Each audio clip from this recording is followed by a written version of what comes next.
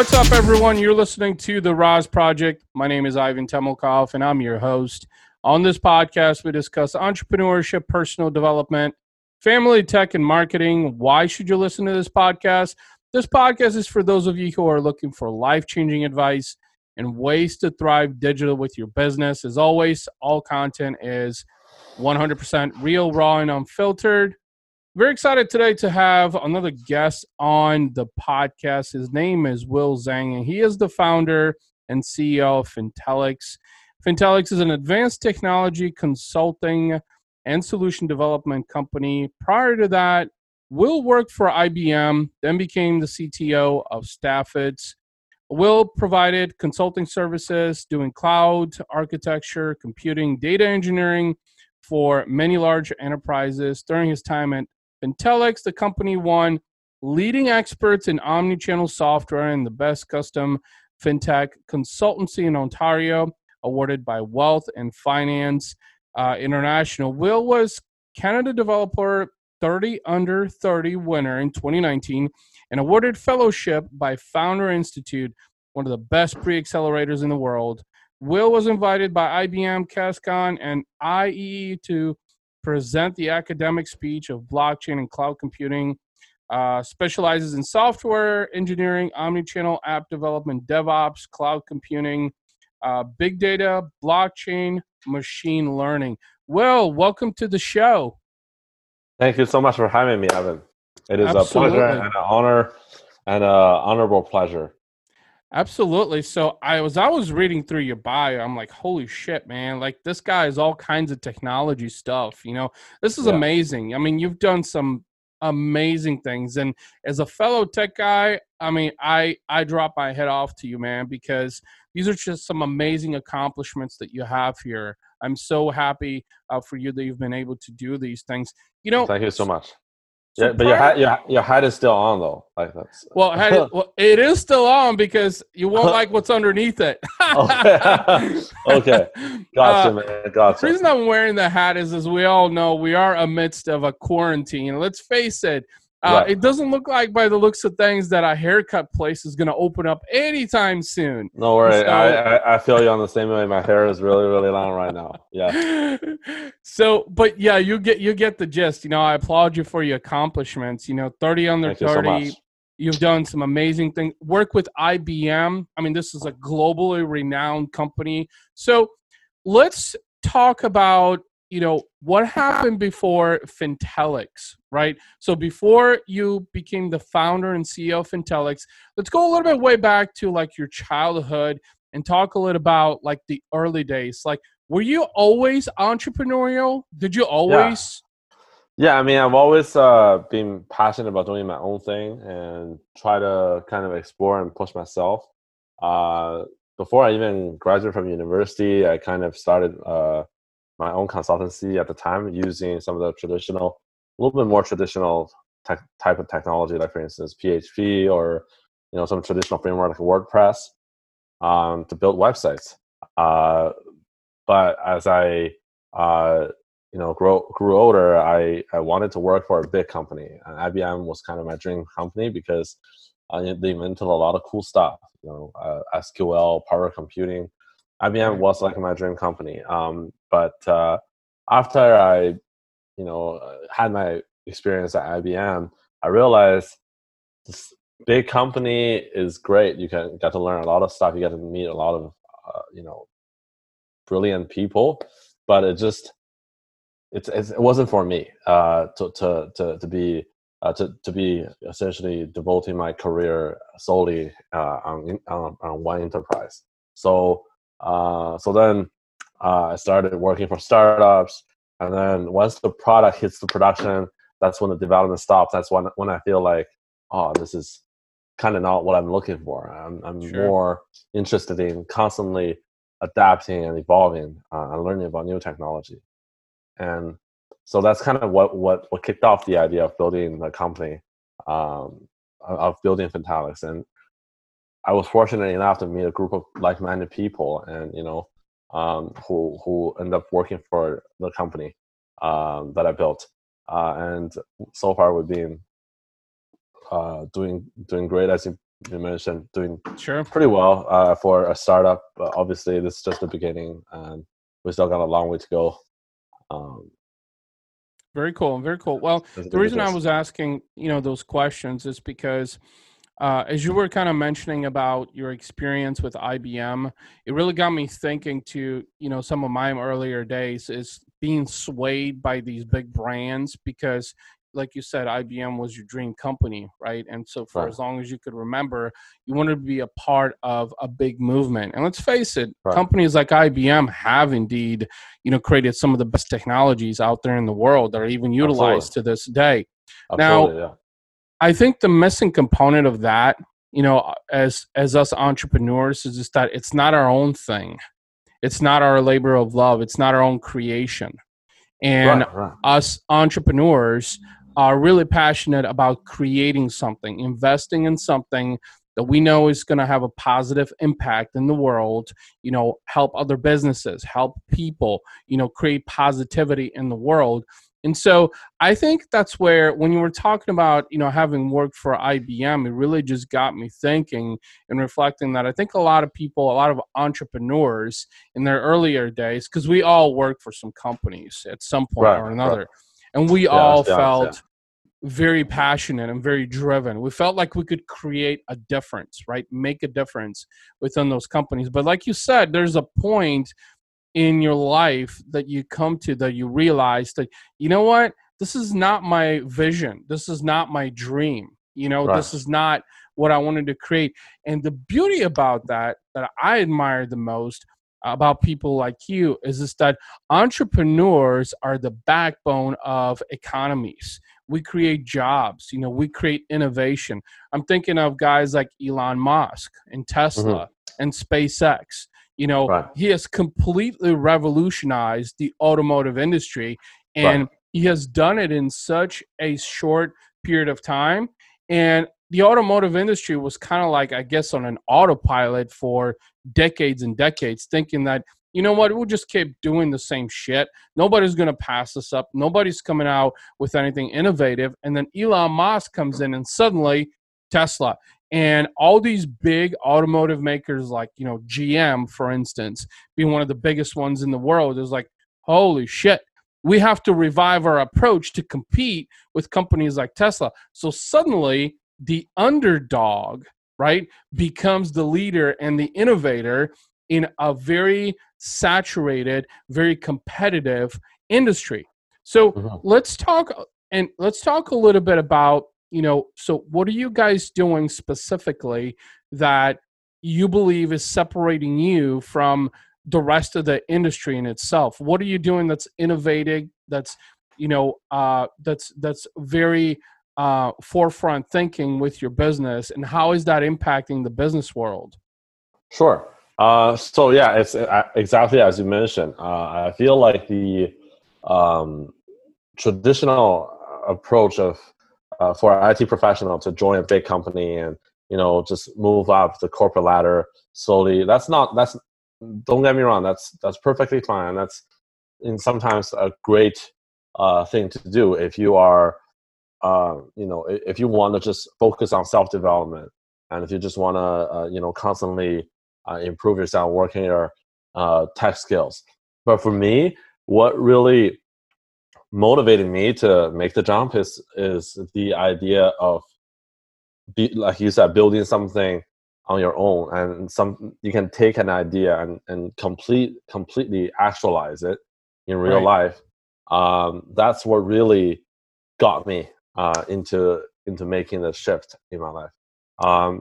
So in terms of our company, it's actually, if you think about it, it's a very traditional business model. You're doing software development, you're doing consulting, you're essentially a third-party implementation firm doing research and development. But what we want to focus on is we want to focus on developing the best practice and adopting emerging technology and newest technical stack, because that's the essence of entrepreneurship. It's Right. to experiment and try out new things, right? There are legacy system and technology we know for sure will work. However, by working with the existing technology, you will never become the alpha in the market, right? You will never Right. be able to taste the fruit of experimentation, the fruit of innovation, right? So, Right. And that's kind of what we want to, align ourselves with. We adopt like a lot of cloud computing, cutting edge best practice, and we are very focused on developing the best practice and try to discover what's the industry standard and how can we improve that and go one step further on creating something that can drive more value to the business, that is easy to maintain, that helps with advanced analytics, whether it's like collecting data or analyze data. There's always room for improvement. Recently, we became the AWS Advanced Level Consulting Partner, and we're working very closely with the biggest cloud provider, AWS, to try to develop the best cloud native solutions. Yeah. And A couple of things that you mentioned that I just wanted to touch upon is you mentioned innovation and disruption. And I think these are key elements to highlight on this because the companies of tomorrow are the ones that are innovative and disruptive. There are the companies that are going to take ownership and take away market share from a lot of the traditional companies today. We have seen that happen with companies like Tesla, companies like SpaceX, right? Elon Musk's companies, and we've seen it in other industries as well. Not just with the automotive industry as using an example. So when you were talking about innovation and disruption, personally, I'm a huge believer in that. You were also talking about experimentation. Experimentation is essential in any industry because that is the only way, in part, that you experience, you test, and you also identify what works and what doesn't. In fact, experimentation is an essential component in any industry, in any vertical.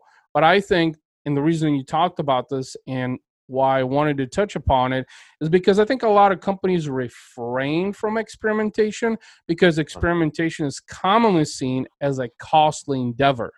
It can cost money, it can cost time, and it does not have a definitive outcome, right? Experimentation is just a giant puzzle mark. So, you were talking about data, you were talking about software and applications, right?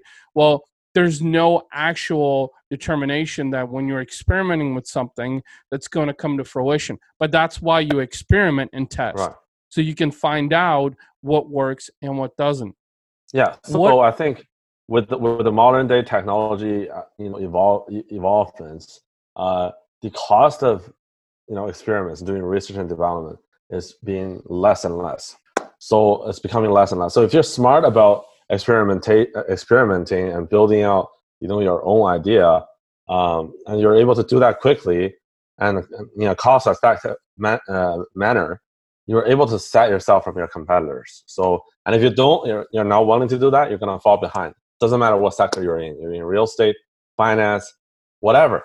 If you're not aligning yourself with automation or just the self-motivate your own organization to align yourself to innovate quickly, it's very easy for you to fall behind.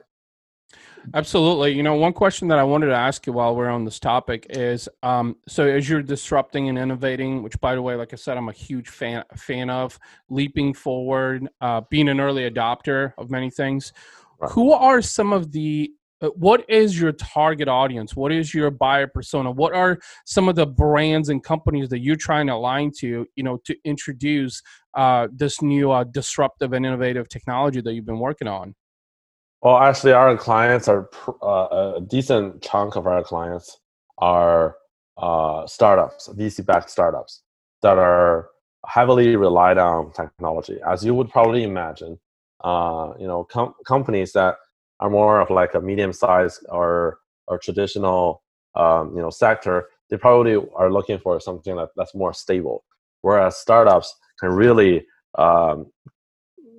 get the ROI or the benefit out of innovating and experimenting with new things because they had nothing to begin with, right? So by doing so, a lot of our clients have generated a tremendous amount of ROI based on their initial investment building a particular product, whether it's blockchain, human resource related, education, online education. It spans across different sector, automotive.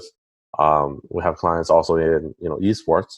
So that's essentially the gist. It's startups that are looking to leverage technology to the fullest. Okay. And the other kind of the opposite end of the spectrum is the enterprise or bigger company, Fortune 500 companies that have a research and development initiative. In that case, you usually bring on consultant one by one. Like they pick a particular consultant with a specific set of skills to bring them on board as a dedicated consultant, because they have a lot of money. Let's face it, they have a lot of money, a lot of funding and resources, and they have the additional resources to do research and innovation. Yeah. What we find is that there's the startup and the enterprise, and in the middle, the medium-sized businesses are a little bit tricky, and they usually have their own IT department, but they're not looking to innovate. Sure. Yeah. Well, that's a really good point, and something that you mentioned I wanted to touch upon is the beauty about you being a startup is that your response time is a lot quicker as a startup, meaning that in a lot of larger enterprises, like we talked about, is from an operations standpoint, there's too many chains of command, specifically when it comes to IT and technology, which means that delays the time of approval. It delays the time for implementation, execution, and even then, even getting to quality assurance, right? So I think one of the beauties about a startup like Fintelics is that you are a lot more responsive. Your implementation and execution time is a lot shorter, which means that you can respond to some of these bigger enterprise companies. The beauty about that is, like you said, enterprise companies have a much bigger cash flow, which means that you can tap into that. So suddenly you become the underdog that's more responsive, innovative, disruptive. They like that because the traditional approach is slowly fading, and they have the cash flow. Not to mention is that in most cases, you're probably cheaper than the closest competitor, because the next competitor might charge 10, 20, 30, or even 40% higher. And enterprises are looking at it from a cost efficiency standpoint. Can we bring in a more disruptive, more innovative startup to help us with IT and technology and applications? And by the way, they're not going to break the bank. So I think and the reason I asked the question about target audience and buyer persona is to understand who you are targeting, who you're working with, who's your ideal client, and how you're helping them, with the solutions that you provide. So what's next for Fintelics? I mean, what have you been focusing on in 2020, and what do you want to do beyond? Yeah, so previously our focus has been to be serving our existing clients. Recently, about last year or so, we started an initiative to incubate our own product and develop our own solutions that is easier to scale. And one of our principle has always been, focusing on people, because what is kind of like I'm very passionate about finance aside from technology. What is the intrinsic value of a technology firm? It's the people. It's the tech professional, right? Right. They're the people who's doing the groundwork. They're the people who's doing all the heavy duty, the heavy lifting, innovating, and creating value for the economy. So we really try to align our interests as much as we can with our employees, with our team members. We treat everyone with respect, and we want to make sure that they learn a new skill set every once in a while. So we develop a lot of technology, such as a knowledge sharing platform, and also like a documentation mechanism to document, technical solutions, so that our team can quickly learn and pick up a skill set from each other. And we developed some structure called technology talent career path, in which we summarizes the 4 phases of a tech talent before they actually get into the industry. When they just graduate, there's a gap between what you know and what you've learned in school versus what the industry really needs, right? We've all experienced that. Let's be honest, Right. right? So we try to educate them and sort of provide training services at that stage, and then later we assimilate them into our team, pick out the people who are really passionate about technology, and bring them on board into the project team and building solutions for startups, for our clients that are more for startups. Mm-hmm. As they develop more professional experience, they move on to the next phase, which then they might be deployed onto an enterprise as a dedicated consultant, because by then they have a tremendous amount of project experience, and they also have a decent amount of leadership and communication skill sets.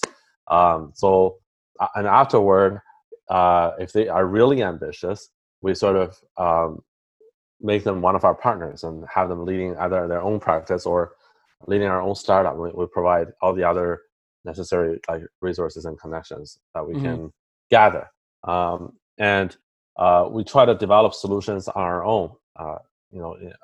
The Founder Institute fellowship was really awarded towards a product that was developed by us, and we would try to create a spin-off called Accounting Wizard, which is an accounting automation tool.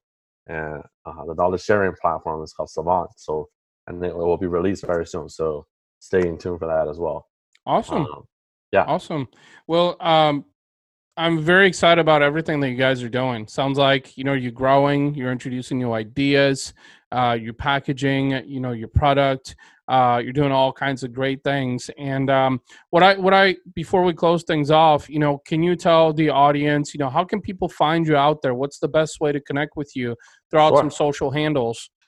Sure. You can find us on LinkedIn. That's where we're most active. On Instagram. And also, you can just go on our website or email us at info@fintelics.com. Okay, awesome. That's fintelics.com. I love the T-shirt, by the way. I like the up arrow. That's really creative. So, Will, thank you so much for your time, man. I really appreciated the conversation. Thank you so much for taking the time to share a little bit about your company. I'm very excited about all the things that you guys are doing. Congratulations, and hoping that 2020 is fruitful for you.